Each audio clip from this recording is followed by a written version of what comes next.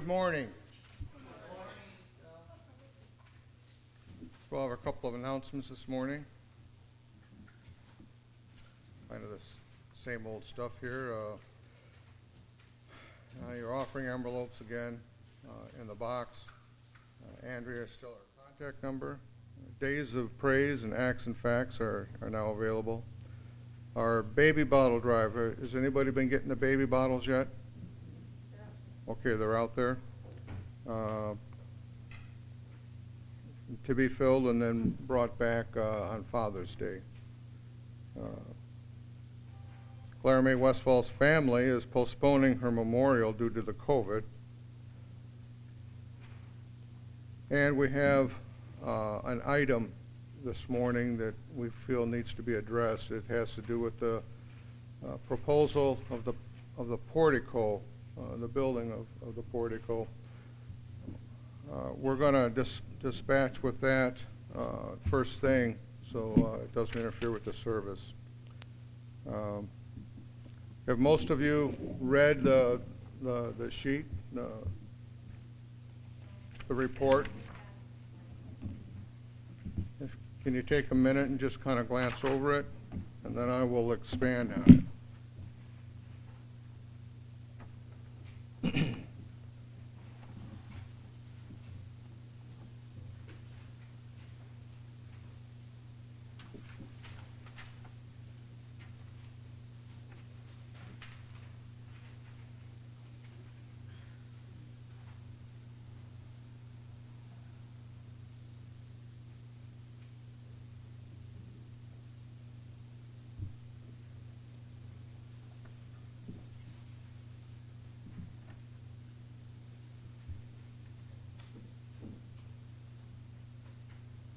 Everybody up to speed?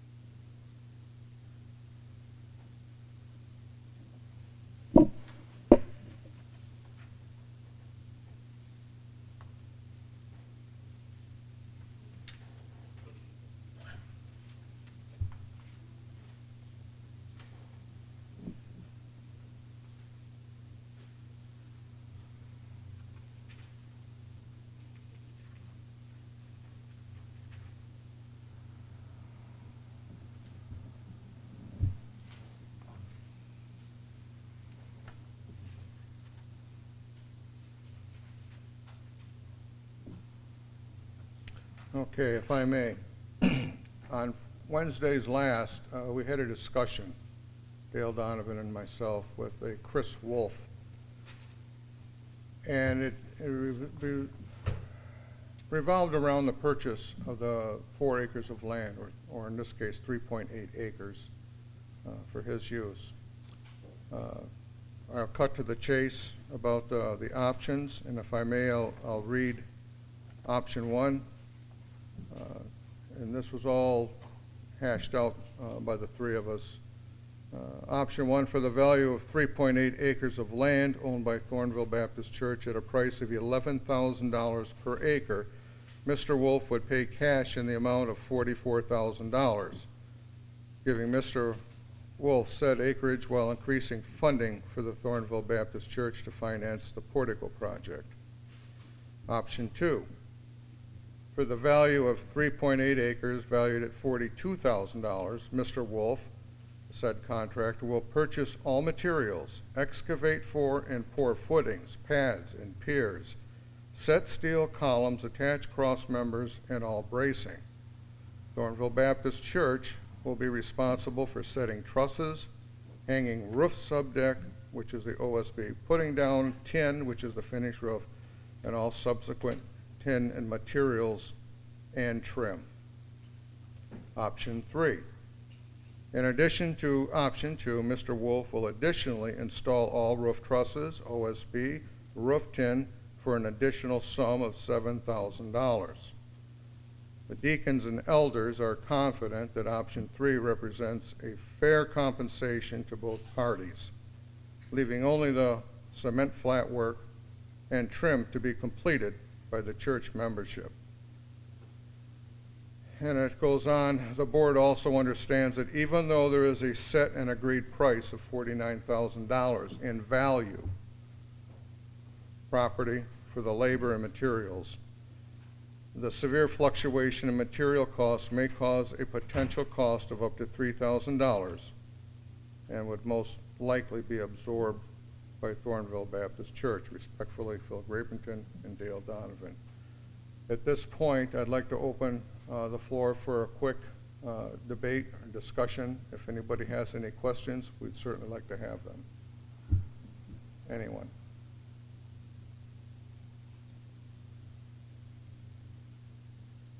Yes. Bill, you might tell them about our savings that we have put aside for the building fund that would take care of that extra money if we need to put it out. Okay. We also have had some very benevolent donators to the church over the last couple of years. We have a savings account that's designed primarily for building maintenance, new construction, which is in the sum of $16,000, which would more than cover the additional cost financially to us. One of the reasons that we feel that this option 3 would be the best option for the church is that we have a single individual that's willing to take land in exchange.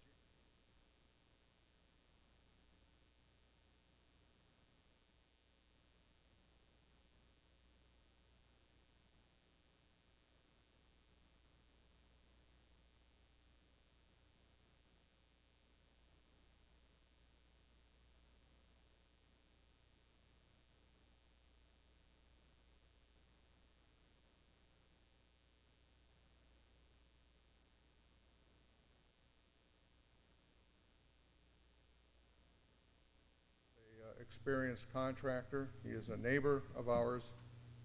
Working on commercial buildings is basically his forte. He's done a number of structural steel projects in the past. I and Dale and the other members have very much confidence in his abilities and we believe that he would do this in a timely and professional manner. There are a couple of other points that I did not put in here. There has to be also a survey done.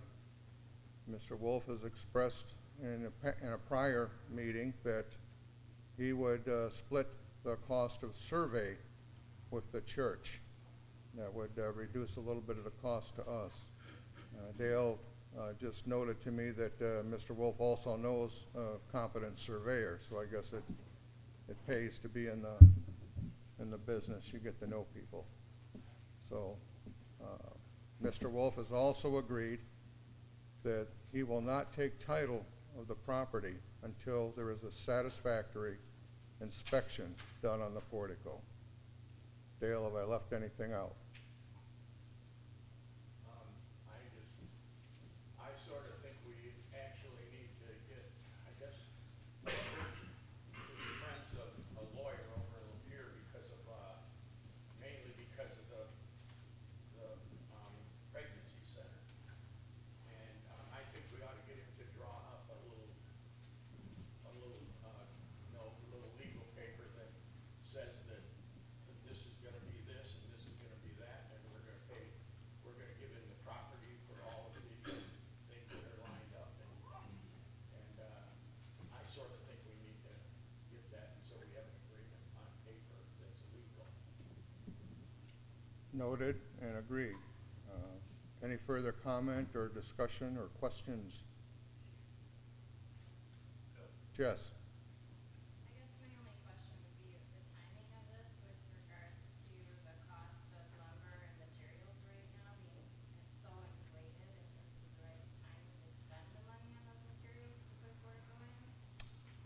I'm speaking, That's my only question. I'm speaking only for myself on this, and I can't speak to what the other mindset is of the board members. It's been my experience that when prices go up, they very seldom ever go down, especially in expendable building materials. OSB a year and a half ago was $9 a sheet for a 7/16 sheet. It's over $30, closer to $40 a sheet now. It's gone up 300%.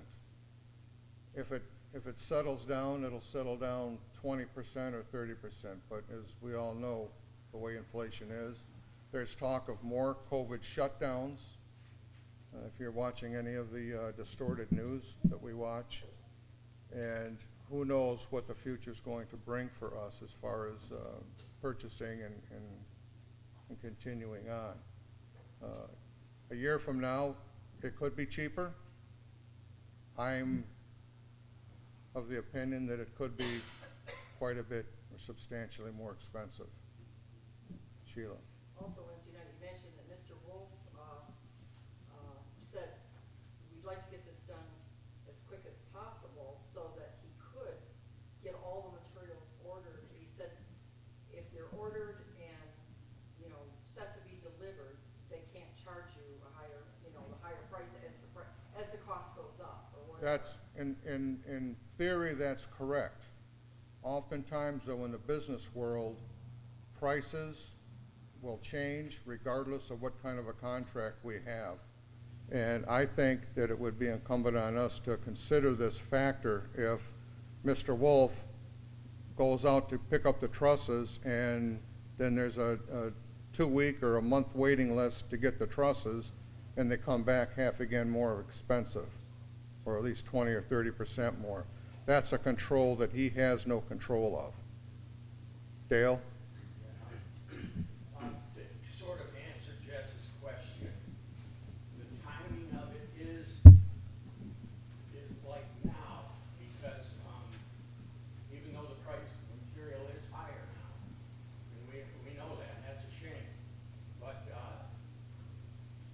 Chris Wolf, he's a cattle farmer right adjacent to the property. Yeah, I know that. So, yeah, okay. So, and there's not a bunch of buyers for landlocked property. It's gonna I'm work. not suggesting we don't take the offer to sell the land. I'm just wondering whether we should put the portico in or just take the money right now and then hire a different contractor later, maybe 4 years from now, when the political climate changes. That's my question. Yeah, okay, I didn't get that part of it, but, Yeah. yeah, because his timing, and, yeah. He's gonna want the land now. Right. Yeah, but, yeah, you're saying we'll get the money, and, okay, that's possible. Very possible. Asking for discussion. But do we want to wait 4 years to put up this portico? Right. That we're hopefully will help some of our elderly and, our pastor and so forth in the coming winter. You know, it gets more and more dangerous out here to try to park out here and have elderly people walking into the church, you know, on icy, properties and so forth. That was one of the things we were talking about, and that was one of the main purposes of doing this. I'm okay with whatever, but if I have to bring my husband up to the sidewalk and drop him off and then go park and, you know, walk in, and the pastor has to park out there, and he has nobody to drop him off at the end of the sidewalk to walk in. So I'm thinking about safety and so forth too, for our, Right, the way it's kind of laid out is there's gonna be a drive path through, and then there's gonna be like 4 parking spaces that will be available for, say, let's say Pastor and George and Sheila and whoever is like in on a wheelchair or something. handicap spots. Under the That's, portico. that's correct. Was Joe? there an architect survey that also had to be paid for or something? We did that already. That's been completed. The architectural drawings are completed, they're paid for, and we are now waiting on a church's decision to go forth with this. I would Personally, I understand what Jess is meaning by this, but it scares me to death to see what the potential for building materials will be in 4 years from now. Not just the tin, not just the lumber, but the concrete, labor is going to go up. There's so many factors involved in this, which he has factored in, that even if we have to pay $2,000 or $3,000 more for material costs that none of us could have any possible control over. Time, I believe, at this point is not our friend. So I would urge the membership to consider acting now. We can generally freeze in the price. And again, there's always a caveat that something may come up and cost us a little bit more money. Dan? The original drawings have the 4 parking spaces and the drive-through. I thought that the original drawings only had just the pass-through to drop people off and take and pull through. I painted some marks out in the driveway where the posts are gonna be. But the architectural drawings, they include the 4 parking spaces. So it's obviously longer than what I thought we had discussed a year or 2 ago. The portico itself, the square footage is 25 foot by 26 foot. That would allow you to park 4 cars under the structure. And still drive through. Yeah. Yeah, give it 8 feet, 8, 9 feet for the drive-through, 8, 9 feet for. I just couldn't remember from the drawings from a year or 2 ago if it included the parking spaces and ability to be able to pass through and drop someone off. Right, and then after we get the thing finished, there's gonna actually be 2 or 3 parking spaces that are going this way, north and south, up against Yeah. the south end of the portico. Sure. Cool. Are there any more questions, comments? Seeing none, okay, Joe. Assuming this does not include heating or parking. So, okay, so we're just gonna spray paint out parking spots? No, Is that your plan? That's what you do? no, no. It's just saying it would, I think they're saying it would just kind of be like a known thing that Pastor parks on the left-hand side of the portico and George and Sheila park behind him. After the port, Leave us space for people to drive through still, right? Is that kind of what you're saying? after the portico is constructed, Space is there, right? We could have someone straight over the sign up. after the portico is constructed, it will be incumbent upon the church membership to do the concrete flat work, which is going to raise the elevation under the portico to make a seamless entry into the church. No ramps, you would be able to go in, but we would have to raise the grade up a little bit. There would be a slight ramp on either side of the portico going up and then stopping under the portico. At some point in the future, we are planning on doing asphalt in the parking lot at General. But for the time being, after the portico is completed, then we will put the cement, which is something that the deacons and a couple of volunteers could do easily on a Saturday or Friday afternoon. So,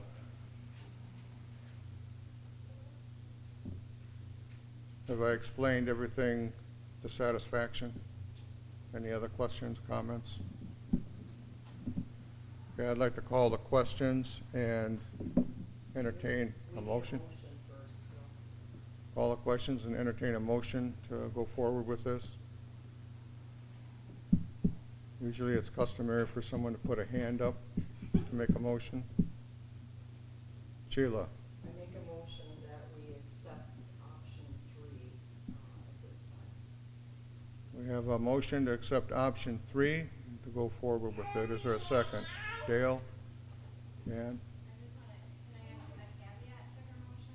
Add the legal documentation into her motion? Yes. With the legal documentation? Yes. I think Contract, that's contract. important. There will be a legal contract involved in this. And we're talking about getting Tim Denny to do that.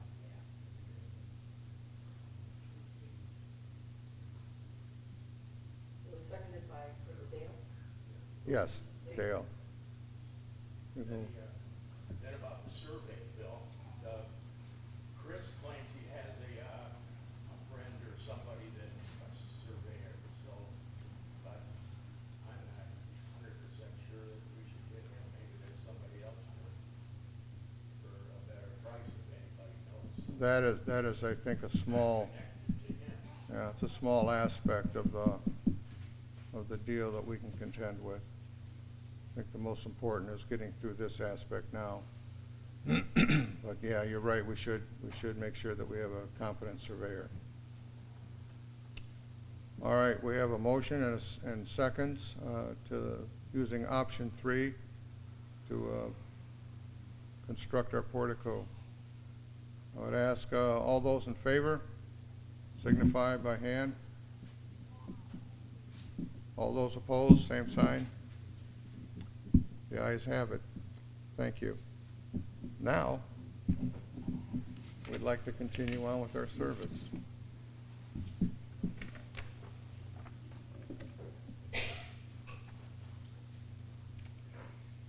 Scripture for meditation is taken from the book of 1 John 2, chapters 15, or verse 15 through 27. That'll be page 1900 in your pew Bible.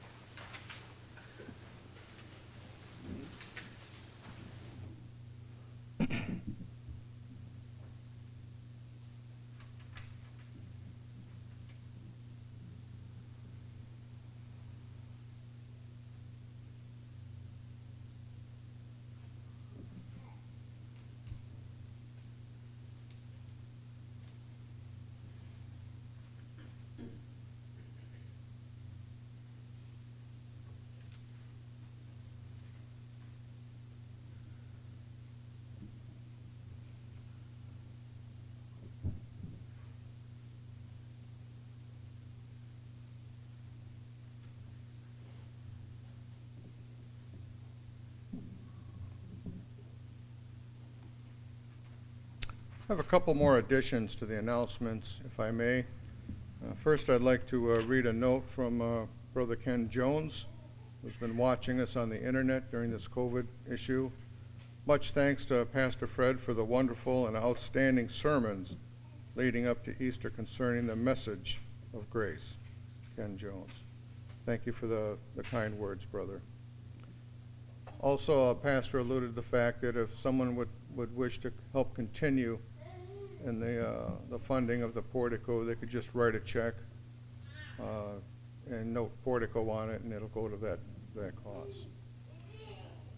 Would you stand with us as we begin our opening prayer?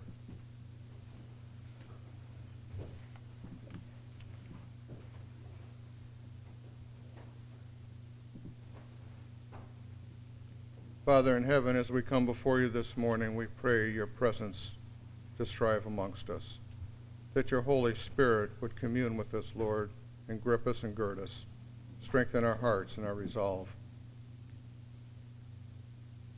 Allow our petitions to be cast to your feet, that you would find favor with them, Lord, and that your essence and your presence would be with us this day and always.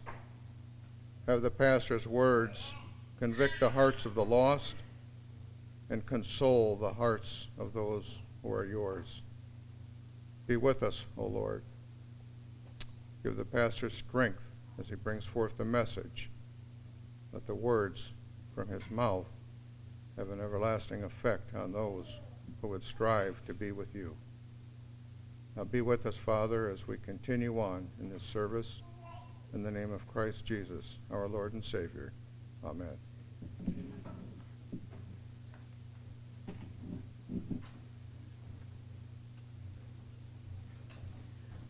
Take your brown hymnal this morning and turn to number, no, that's not it. Is it 436? 436, 436.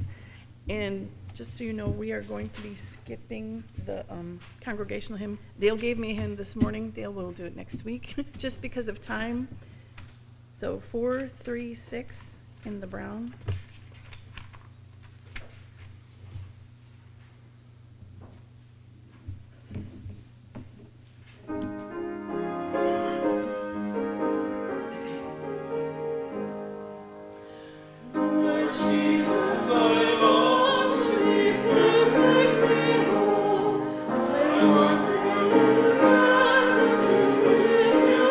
Soul, every idol, rest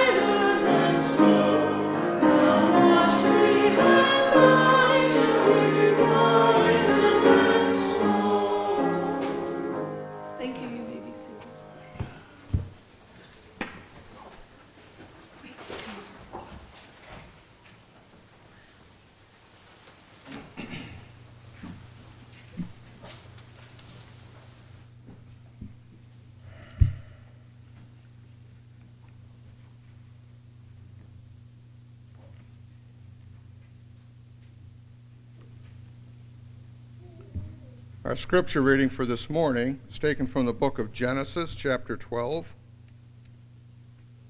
verses 10 through 20. It'll be page 17 in your Pew Bible. Chapter 12, verse 10 through 20.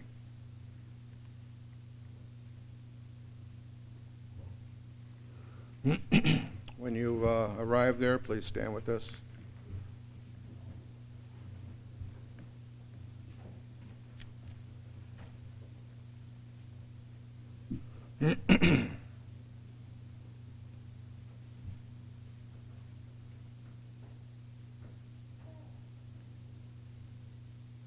Now there was a famine in the land, and Abram went down to Egypt to live there for a while, because the famine was severe. As he was to enter Egypt, he said to his wife Sarai, "I know what a beautiful woman you are.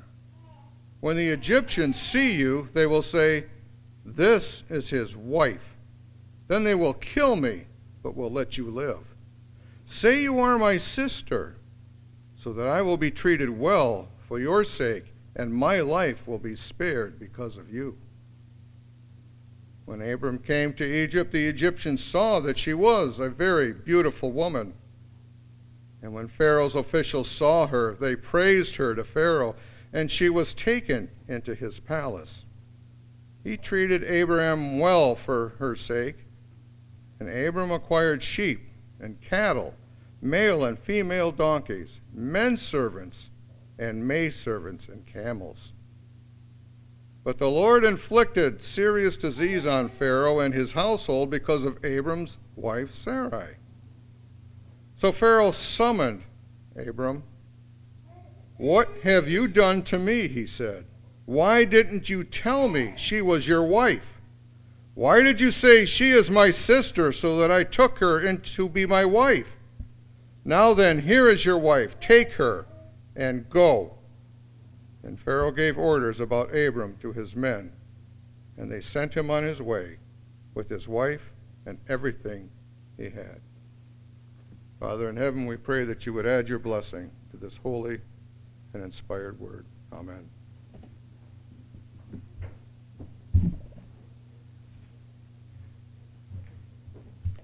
You take your brown hymnal again and turn to number 438. 438 in the brown.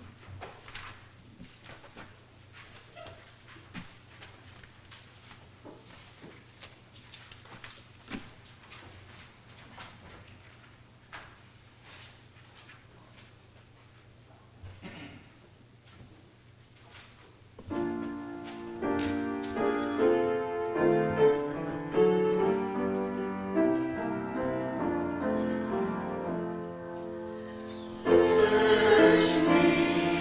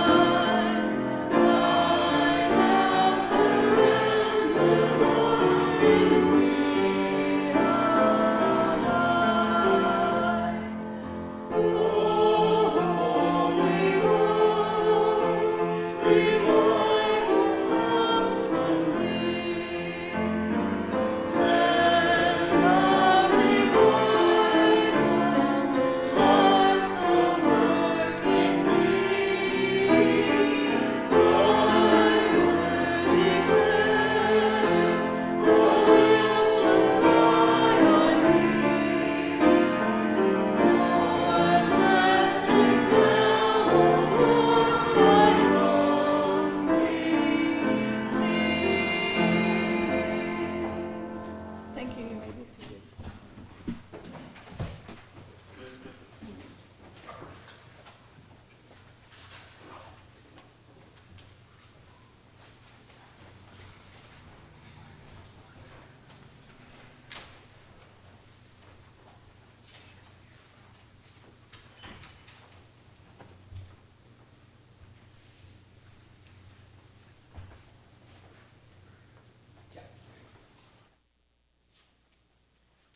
Our scripture text this morning is found in the book of Genesis, chapter 12, verses 10 and following.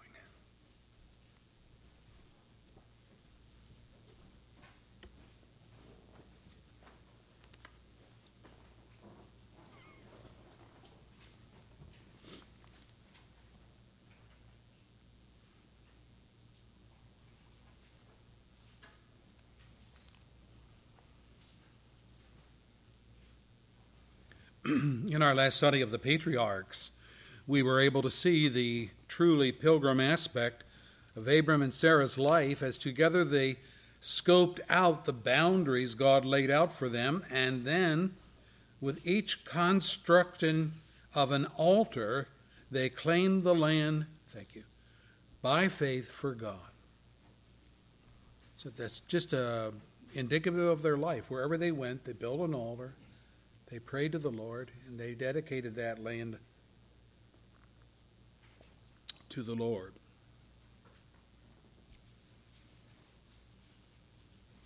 We learned in one sense that geography was very important because the land was the first plank in God's promise to Abraham. God always keeps his promises. By the way, the boundary was vast. Think about this. From the river Euphrates to the great river of the Nile in Egypt. You know, you probably have maps on the back of your Bible. Check that out.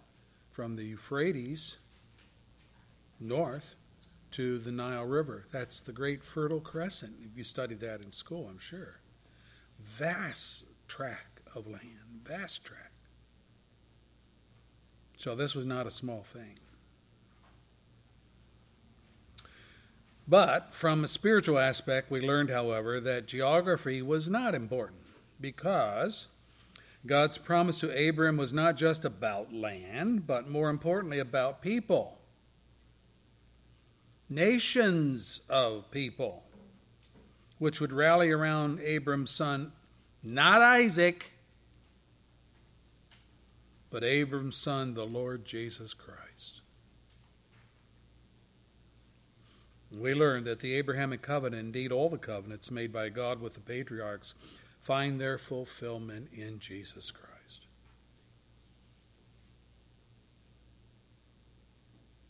He is, after all, called Abraham's promised seed by the Apostle Paul, Galatians 3, verse 16. And faith in God's promised salvation makes us Abraham's children. The number of spiritual heirs in Abraham's family consists of, get it now, nations. Nations, plural. Let me read it for you.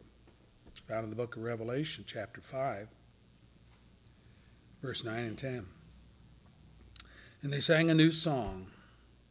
You are worthy to take the scroll and to open its seals because you were slain. And with your blood you purchased men for God from every tribe and language and people and nation. You have made them to be a kingdom of priests to serve our God, and they will reign on the earth. Revelation 5, verse 9, verse 10. And then we looked at the fourth identifying mark of Christ, or Abraham's family, and that was a circumcised heart, the fleshly lusts cut out and discarded so that we can serve Christ in holiness, unencumbered by ongoing sin. How marvelous is that? As we come to our study today, then let's pray. We thank you, Lord, for the fact of what you've done, the Abrahamic covenant, which centers around the Lord Jesus Christ. We thank you that you keep your promises.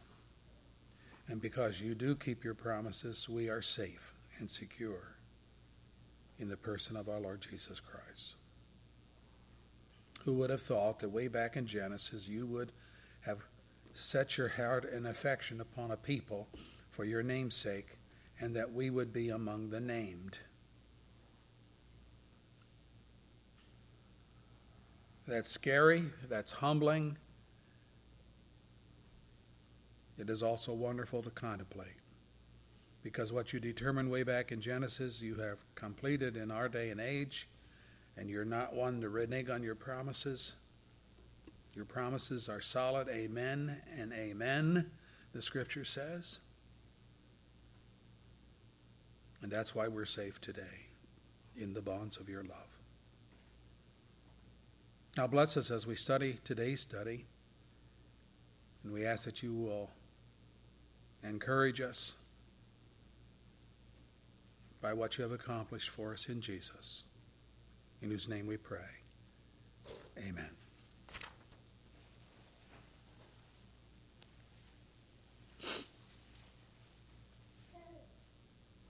We see from our text that Abram went to dabbling in the world. Went down to Egypt. What's he doing in Egypt? Come on, guy.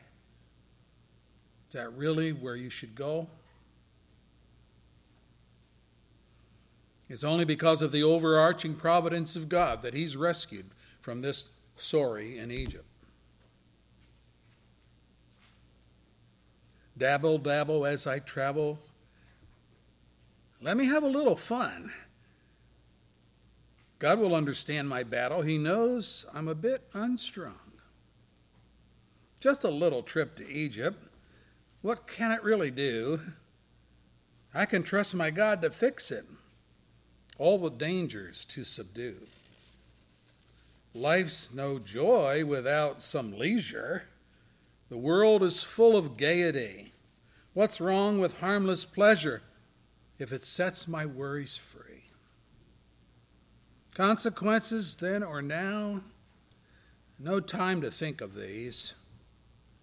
The only focus of my brow is Egypt's Nile breeze.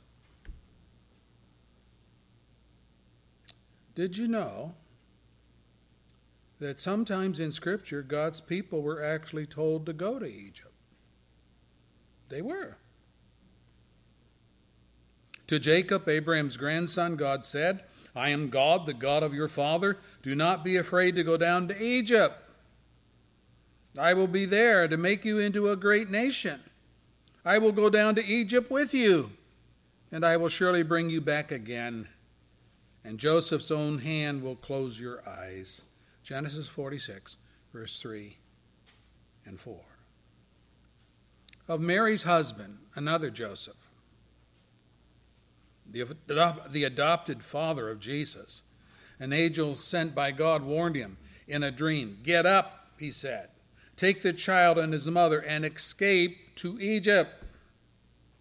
Stay there until I tell you, for Herod is going to search for the child to kill him. So get up.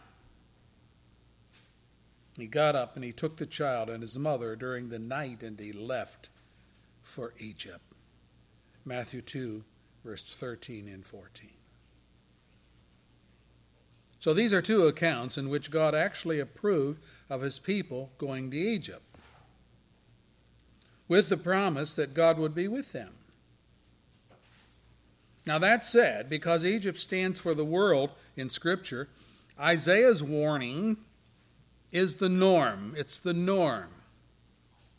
Woe to those who go down to Egypt for help, who rely on horses, who trust in multitudes of their chariots, and in great strength of their horsemen, but they do not look to the Holy One of Israel or seek help from the Lord. Isaiah 31, verse 1. Now look at our text. Which of these two scenarios applies to Abram? Did he go to Egypt at the bidding of God, or did he go to Egypt for help with a problem? Verse 10.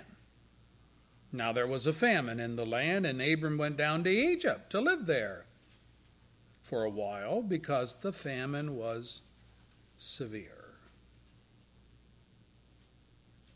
The text says Abram went down to Egypt to live there. There was no directive from God to relocate to Egypt. Abram did this on his own. God was silent on the matter. It was Abraham's own decision. To him, it was the reasonable thing to do. He could figure it out intellectually, which he did. The farms in Canaan are drying up. Wheat and barley and oats are scarce commodities here. They're getting scarcer, but farther south, there's food aplenty. So I think that's where I need to go. So obviously Abram went to Egypt to get relief from the famine and to assure himself that there would be foodstuffs enough to sustain him and Sarah and his servants. I mean, think about this, guys. Severe circumstances call for severe solutions. I'm just using my brain.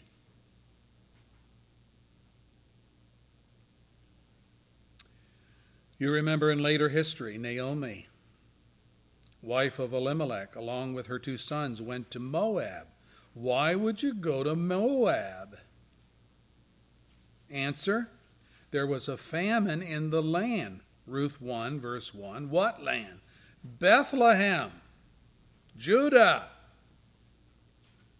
Bethlehem means house of bread and praise. That's what the word means.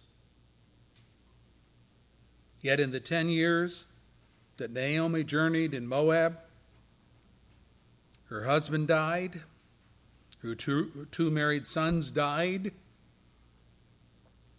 leaving her destitute with 2 widowed daughters-in-law, one of whom was Ruth. At her return to Bethlehem, Naomi told the townsfolk, listen, don't call me Naomi.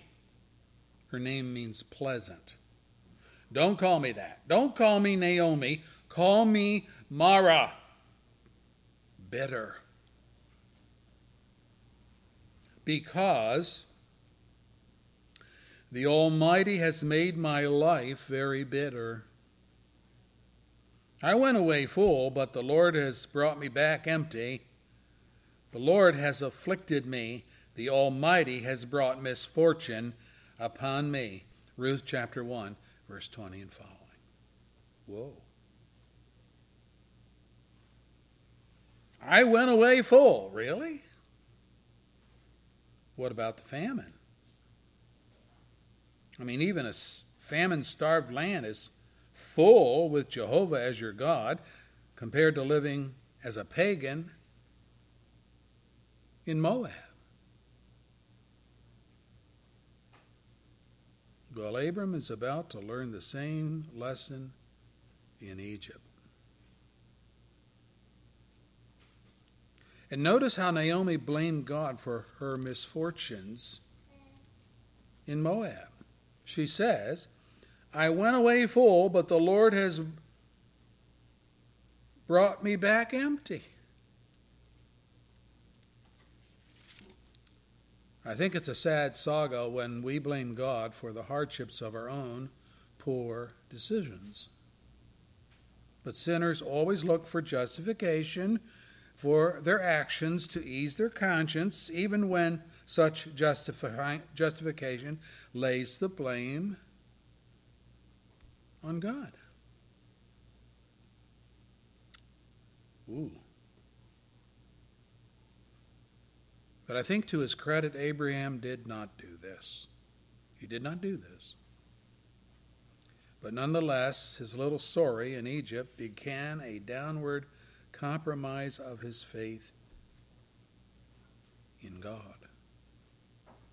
This was not a good move to go to Egypt.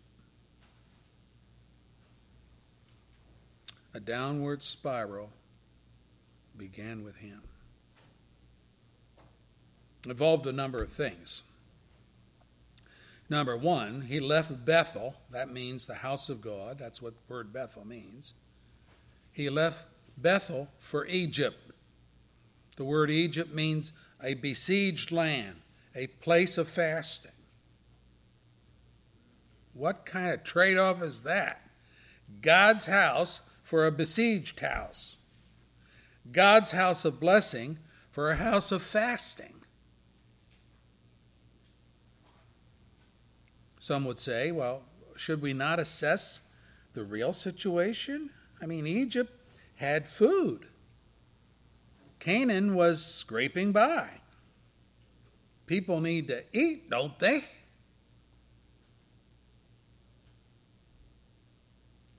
In Jesus' temptation in the wilderness, the devil came to him personally and tempted him in this very area of sustenance.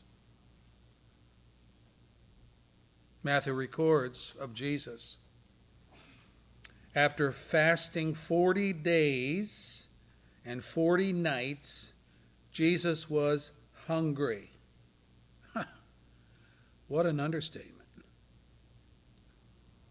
I'm hungry if it's 40 minutes past the supper hour and I haven't eaten yet. I can't conceive an empty stomach that is 40 days since its last meal. I'm pretty sure that it was not been 40 days for Abraham before he headed out for Egypt. He isn't starving at all, but Jesus was. Nothing crossed his lips and entered his stomach for more than a month, and yes, scientists have established that such a fast is survivable.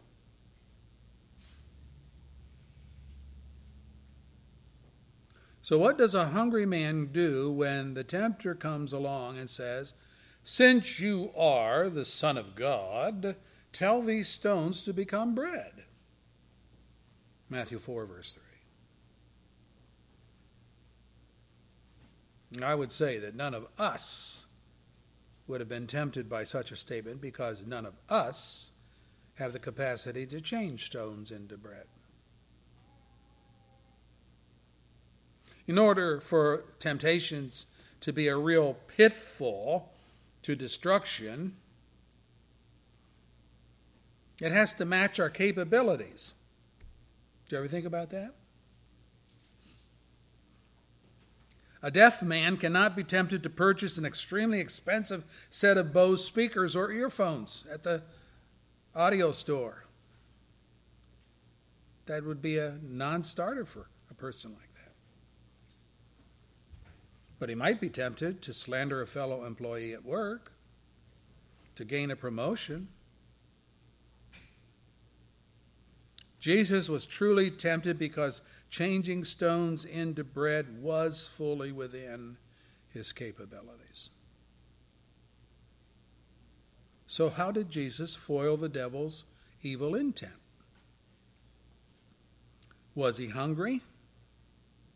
Yeah, the Bible says he was. Could he change stones into bread? As easily as he changed water into wine. But he answered in this way: man does not live on bread alone, but on every word that comes from the mouth of God. Matthew 4, verse 4. This is a quote from Deuteronomy, wherein Moses is explaining to Israel how God cared for them in their wilderness wanderings, a desert where food became scarce. He, God, humbled you, causing you to hunger, and then feeding you with manna, writes Moses, which neither you nor your fathers had known, to teach you that man does not live by bread alone, but by every word that comes from the mouth of the Lord. Deuteronomy 8, verse 3. But of course, faith in God's word meant that the Israelites had to get up every morning and harvest the manna before it evaporated in the sun, which they did do. But Abram had no such dilemma. His problem was more spiritual. Yes, verse 10 says that there was a famine in the land and that it was severe. But Abram's solution was to leave Bethel and head to Egypt, to leave the house of God for the besieged, fasting house of Egypt. This is a different kind of famine, and in Abraham's case, it was self-inflicted. It's part of God's curse on people to withdraw himself and his word from those who are blessed but unthankful. Blessed but full of ingratitude. Amos put it this way: the days are coming, declares the sovereign Lord, when I will send a famine through the land, not a famine of food or a thirst for water, but a famine of hearing the word of the Lord. Men will stagger from sea to sea, wander from north to east, searching for the word of the Lord, but they will not find it. Amos 8, verse 11 and 12. I thought of that in regard to our own country. We are surrounded by two great seas, the Atlantic and the Pacific. And if men search from the east to the west, would they find the Word of God being taught? Or in our liberal churches, has the Word of God been replaced with social things?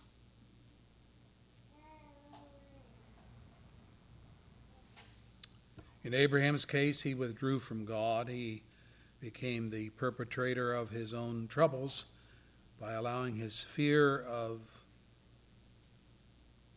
starvation to overcome his faith. This was his first step in the downward trek from trust in God.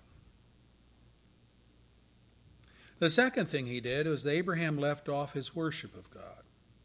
Not good. Why would Bethel be named the house of God? That's what the word means. Verse 8. Because there he built an altar to the Lord and called on the name of the Lord. That's why. But he left Bethel to go to Egypt. Can a person worship God while in the world? Some people think so. Many Christians try. But if you read ahead, you will discover that there is no altar in Egypt built by Abraham. There's no calling out to the Lord in prayer while he's in Egypt. His whole life switched from honesty to deception, from being upright and above board in his dealings with Pharaoh to being a liar and a deceiver, which could have cost him his own life and that of Sarah's. And it did cost him his reputation and blanketed him with shame. Wow, that's some trade-off.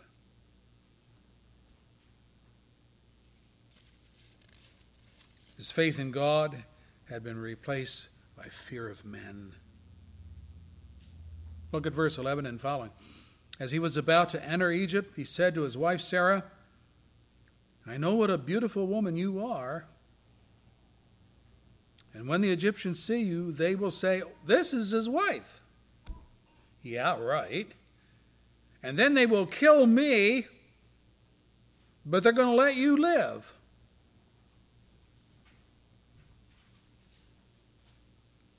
Say you are my sister, so that I will be treated well for your sake, and my life will be spared because of you. When Abram came to Egypt, the Egyptians saw that she was a very beautiful woman. And when Pharaoh's officials saw her, they praised her to Pharaoh, and she was taken into his palace. And he treated Abram well for her sake. And Abram acquired sheep and cattle, male and female donkeys, maidservants, men servants, camels. Genesis 12:11 and following. Wow.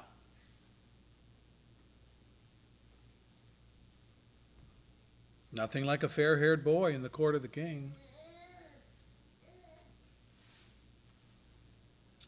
Pharaoh had taken a liking to sister Sarah, as he had been told.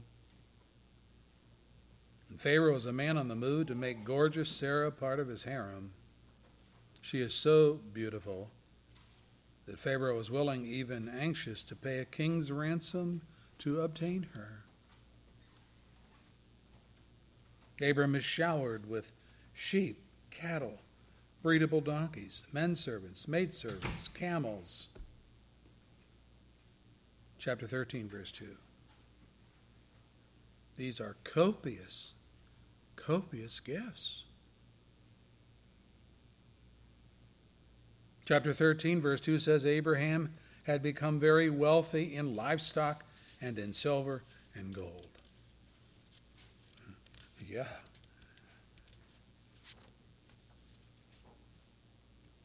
Abram was in the world, packing it in, accumulating stuff. With every silver and gold coin, he was selling Sarah and his faith on the auction block of self-preservation. He was buying favor with Pharaoh, loving the world while forfeiting the worship of God. The altar of worship at Bethel, like Judas' betrayal of Jesus, had been replaced for 30 pieces of silver. Jesus has taught us no one can serve two masters. Either he will hate the one and love the other, or he will be devoted to the one and despise the other. You cannot serve both God and money. Matthew 6, verse 24. Oh, but we try, don't we? James warns us, you adulterous people. He's writing to Christians.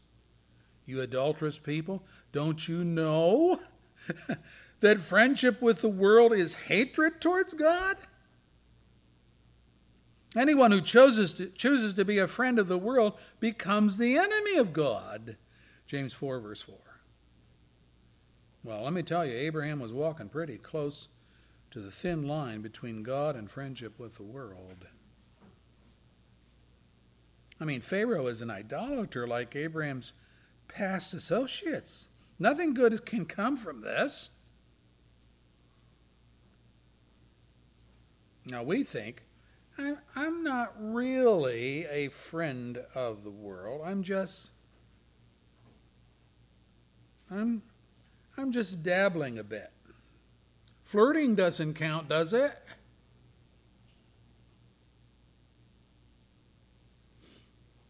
You've heard the adage, those who play with matches get burned. And if the fire doesn't get them, the smoke will. They will come off smelling like a pagan, more so than as a saint. This was Abraham. He left off his worship of God to go, of all places, to Egypt.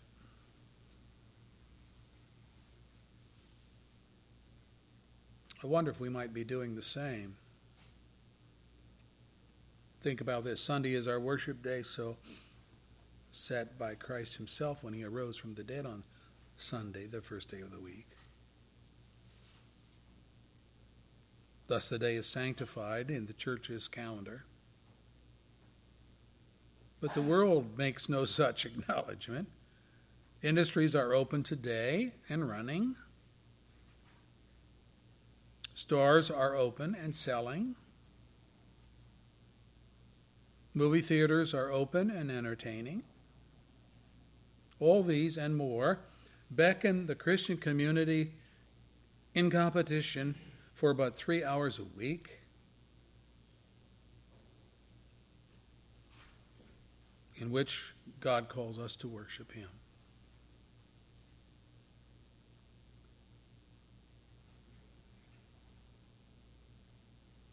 The world is voracious. You think you're just dabbling in these things, exercising a measure of Christian liberty, but the world will gobble you up. What starts out as a little here, a little there, will become a raging torrent to sweep you away from God and his people. I've seen it happen again and again.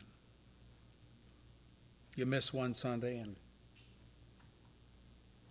then it's another Sunday, and then maybe by the end of the month you've attended worship 3 times and missed 2 times.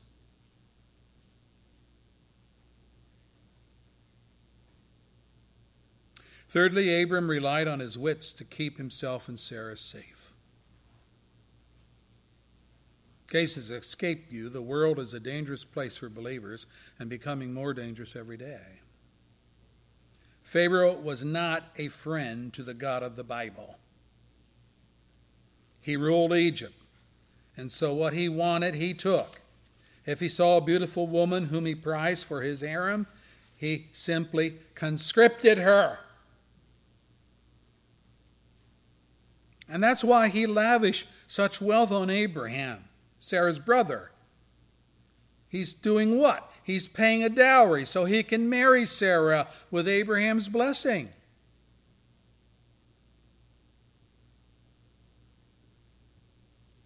Now, Abraham anticipated something like this, but not this. Something like, but not this. Upon coming to Egypt's border, Abraham devised a plan to have his own neck saved, which was for Sarah to keep hidden her full identity so that she was, don't tell that you're actually married to me. Say instead that you're my sister. Oh, by the way, guess what? Sarah was Abram's sister, his half-sister. Genesis 20, verse 12. She is the daughter of my father, though not by my mother, and she became my wife. Oh, I can just hear the devil, the father of lies, saying to Abram, oh, clever move, my man, very clever. You have walked that fine line between truth and error brilliantly. Sarah will be protected, and the Egyptians will not be the wiser. But brethren, half-truths are whole lies in God's evaluation. We cannot play word games with people and expect to be exonerated. Abraham likely thought that Sarah would be able to live among the Egyptians unmolested, weathering out the famine, at which time they would pack up their belongings and discreetly slip back across the border unnoticed. And even though Sarah's stunning beauty might catch the eye of an Egyptian suitor, no one would have the wealth to pay for Sarah's dowry. It's a time of famine. People are pinching every dollar just to eat. So Abraham was living by his wits, and his plan seemed to be working until Pharaoh stepped in to the mix. Oh no. Here was a person of means. Here was a person of power. Here is a person that had wealth for a dowry. What is more, he had the power to conscript beautiful Sarah without recourse for Abram. Verse 15 says of Sarah, she was taken into his palace. Uh-oh. Now what? What's Abraham going to do? His ploy has backfired. Sister Sarah has drawn the attention of the king of Egypt. The king wants her. The king is planning to marry her and make her a part of his family. How terrible. What's Abraham to do now? I want you to think about this. What can he do? By his wits, he has already done enough to seal Sarah's fate and his own. That's where it has gotten him. Brethren, it's no different than Israel's ploy in later years when they contracted with Pharaoh because he had so many horses and chariots. And God warned, woe to those who go down to Egypt for help, who rely on horses, who trust in multitudes of their chariots and in great strength of their horsemen, but they don't look to the Holy One of Israel or seek help from the Lord. But the Egyptians are men, and they're not God. And their horses, I'm still reading Scripture, and their horses are flesh and not spirit. And when the Lord stretches out his hand, he who helps will stumble, he who is helped will fall, and both will perish together. Isaiah 31, verses 1 and following.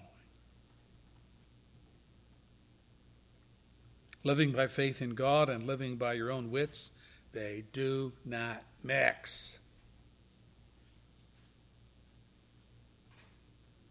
Oh, what a mess Abraham has made for himself in all of this.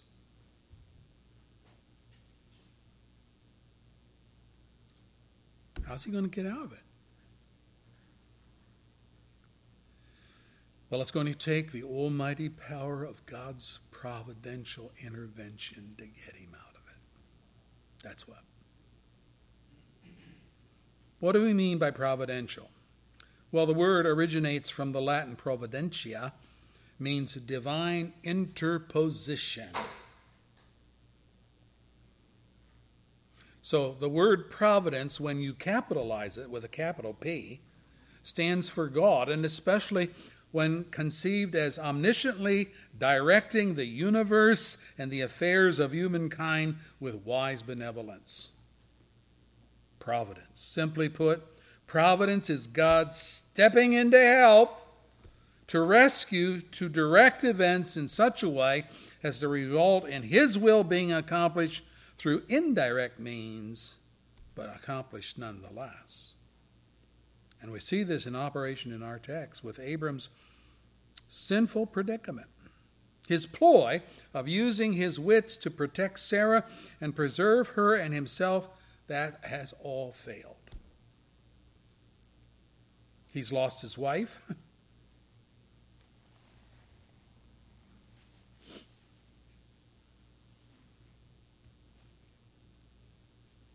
Pharaoh has had her removed to the women's quarters of his palace.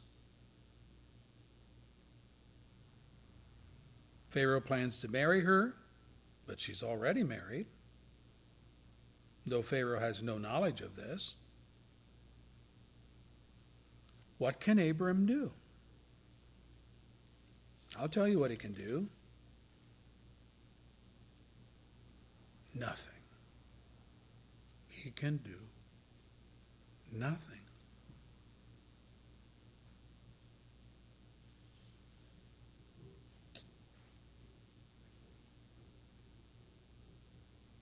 He has dug a hole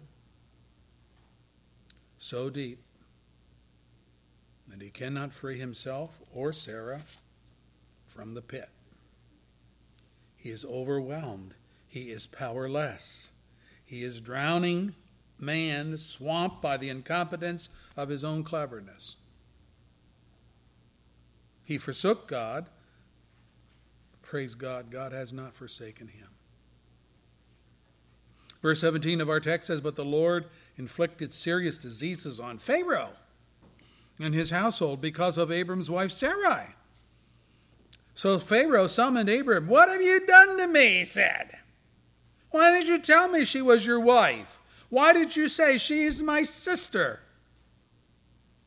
"So that I took her to be my wife.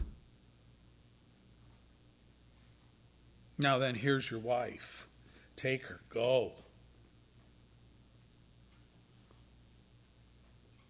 Then Pharaoh gave orders about Abram to his men, and they sent him on his way with his wife and everything he had. Genesis 12, verse 17 and following.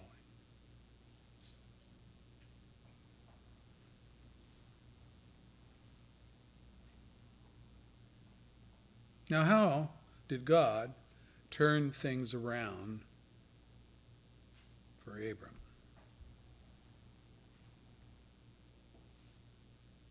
Three providential interventions. Number one, the Lord inflicted serious diseases on Pharaoh and his household because of Abram's wife, Sarah. Whoa. Did you know that good health is the result of God's good graces to you? It has little to do with strong constitution, your genetic pool, appropriate diet, sufficient exercise, and on it goes.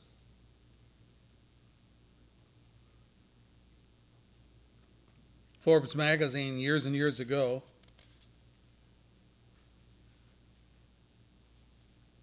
wrote about the London Marathon. It says at the 34th London Marathon, there were 36,000 runners participating on that Sunday.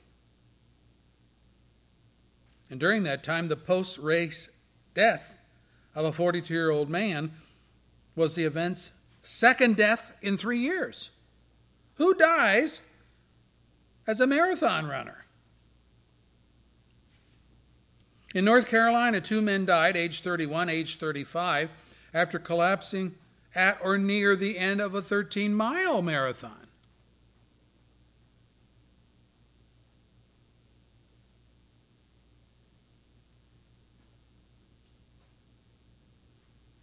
Stories like this abound, including those of some granny who lived to be 103, smoking 3 packs of cigarettes daily all her life.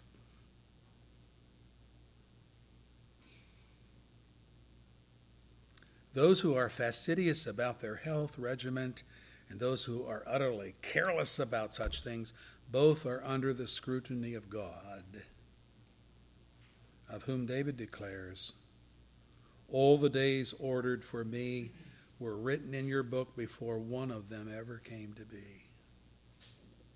Psalm 139, verse 16.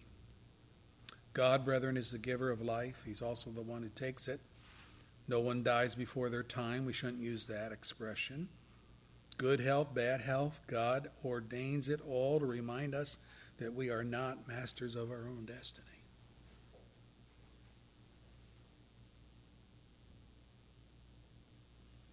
Secondly, Pharaoh was awakened to Abram and Sarah's deception. Of course, it's going to out, isn't it? So Pharaoh summoned Abram. "What have you done to me?" he said. "Why didn't you tell me she was your wife? Why did you say she is my sister? So that I took her to be my wife." Notice that Pharaoh has made the connection between the diseases this household is experiencing and Sarah being Abram's wife. I don't know. Did he ask her? Did she just admit this? Notice, too, that he had the moral integrity to realize that he should not use his kingly authority to marry another man's wife. There are people in the world that have moral integrity. Say, well, they don't know God. Yeah. But God has built in that moral integrity as creatures made in the image of God. So God intervened through these providential interventions. There was yet a third providential invention, Pharaoh's willingness to expel Abram and Sarah without reprisals. Just think about this. Verse 19 and 20. Now then, here is your wife. Take her, go. Then Pharaoh gave orders about Abram to his men, and they sent him on his way with his wife and everything he had. What's that? Pharaoh did not demand that his dowry be repaid. Did Abraham go without Sarah or without the wealth that he had acquired in Egypt? No. Remember how embarrassing this was for Pharaoh as well as for Abraham. He had been duped by a Jewish rancher from Canaan. Lesser men would have enacted disciplinary judgment to teach Abraham a good lesson and to save face. But God was watching over Abraham even in his sin and even in his lack of faith.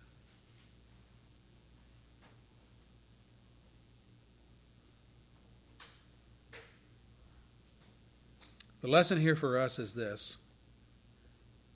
We do not know the extent of God's providential interventions in our lives, but we should be thankful for them. Just as the Bible asserts, no eye has seen, no ear has heard, no mind has conceived what God has prepared for those who love him. 1 Corinthians 2, verse 9. So God can say, and he does say it, it was I who taught Ephraim how to walk, taking him by the arms. But they did not realize that it was I who healed them. I led them with cords of human kindness, with ties of love. I lifted the yoke from their neck, and I bent down to feed them. Hosea chapter 11, verse 3 and 4. But they didn't realize that either.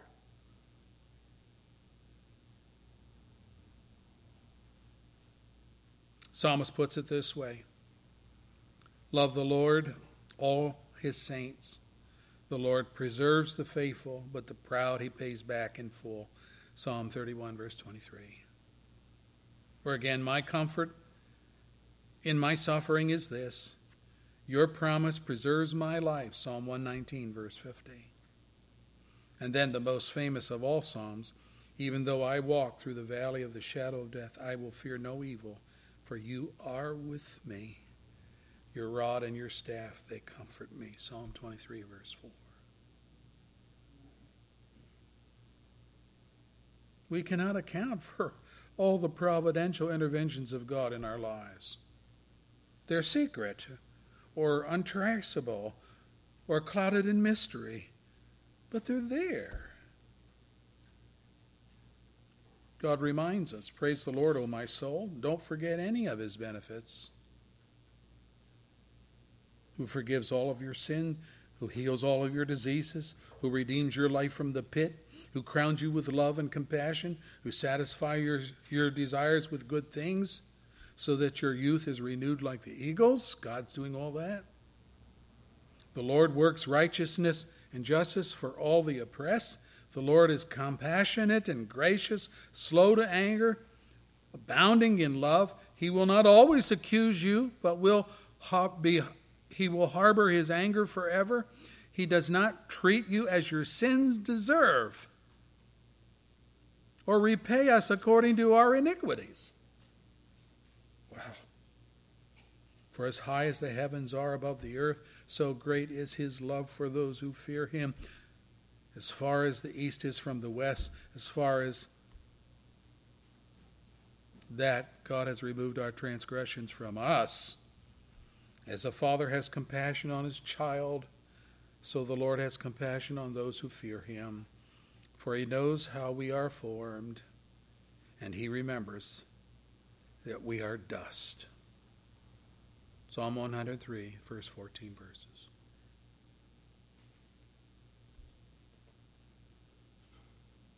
I would say this. When you catch yourself dabbling in Egypt, living by your wits rather than by faith, indulging the pleasures of sin, forsaking the worship of God, the message of Abraham and Sarah to us is get out and get back. Not later, but now. Not after you have denied God and brought disrepute on his name. Get out immediately. Not when, like a dog, you have to limp back home with your ears drooped and your tail tucked between your legs. But before the evil days come and you suffer great loss. The world's golden carrot, which holds out in front of us, ends where? It ends in the abyss. We need to keep that in mind. You think it's hard to serve the Lord? It's harder to deny him and suffer the consequences. May God ever keep us faithful. Lord, we thank you for your word. We're not always faithful. We are subject to the solicitations of the evil one. And boy, he makes the world look pretty, appealing, yummy. But the end result is destruction. Why? Because he's a liar, that's why. He's a deceiver. This is his fare. This is what he does. He paints pictures with beautiful and bright colors, but really they're black as sin. Give us discernment. Help us to see this. Help us not to be fooled, not to be tempted, drawn, even by our own lusts, into these things. Deliver us like you did Abram. Rescue us like you did him. For the glory of Jesus, we pray these things in his name. Amen.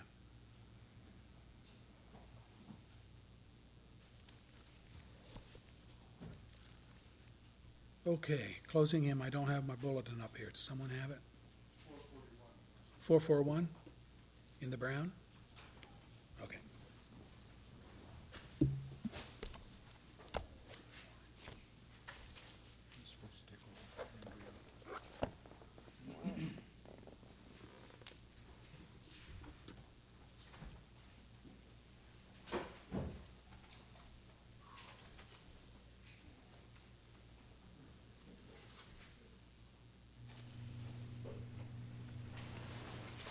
$441 in the brown. Take time to be holy. We're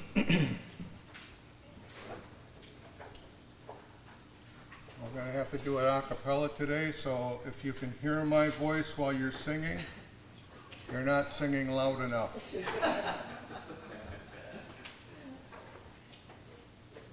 Ready?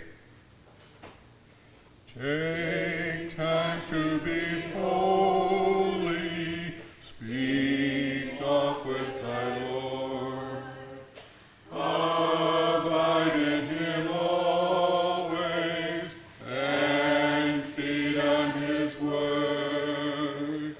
Make friends of God's children, help those who are weak, forgetting in nothing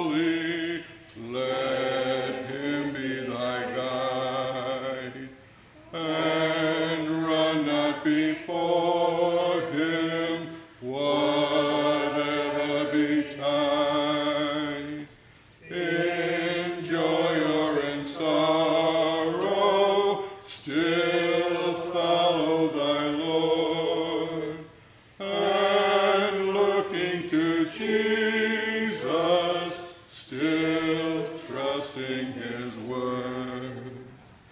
Take time to be holy, be calm in thy soul. Each thought and each motive beneath His control. Thus led by His Spirit to fountains of love, thou soon shall be fitted for service above. Thank you.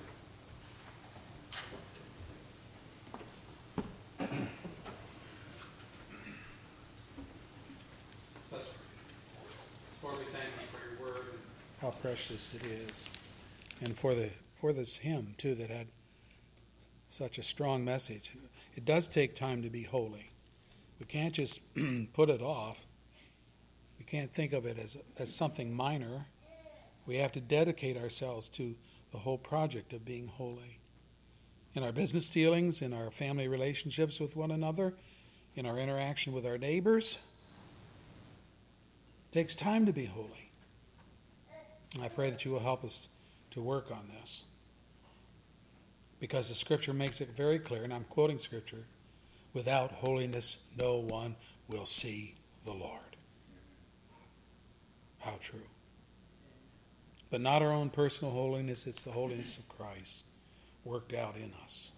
Do that, Lord, for your own glory and our good. We pray these things. In Jesus' name, amen. Amen. We are dismissed.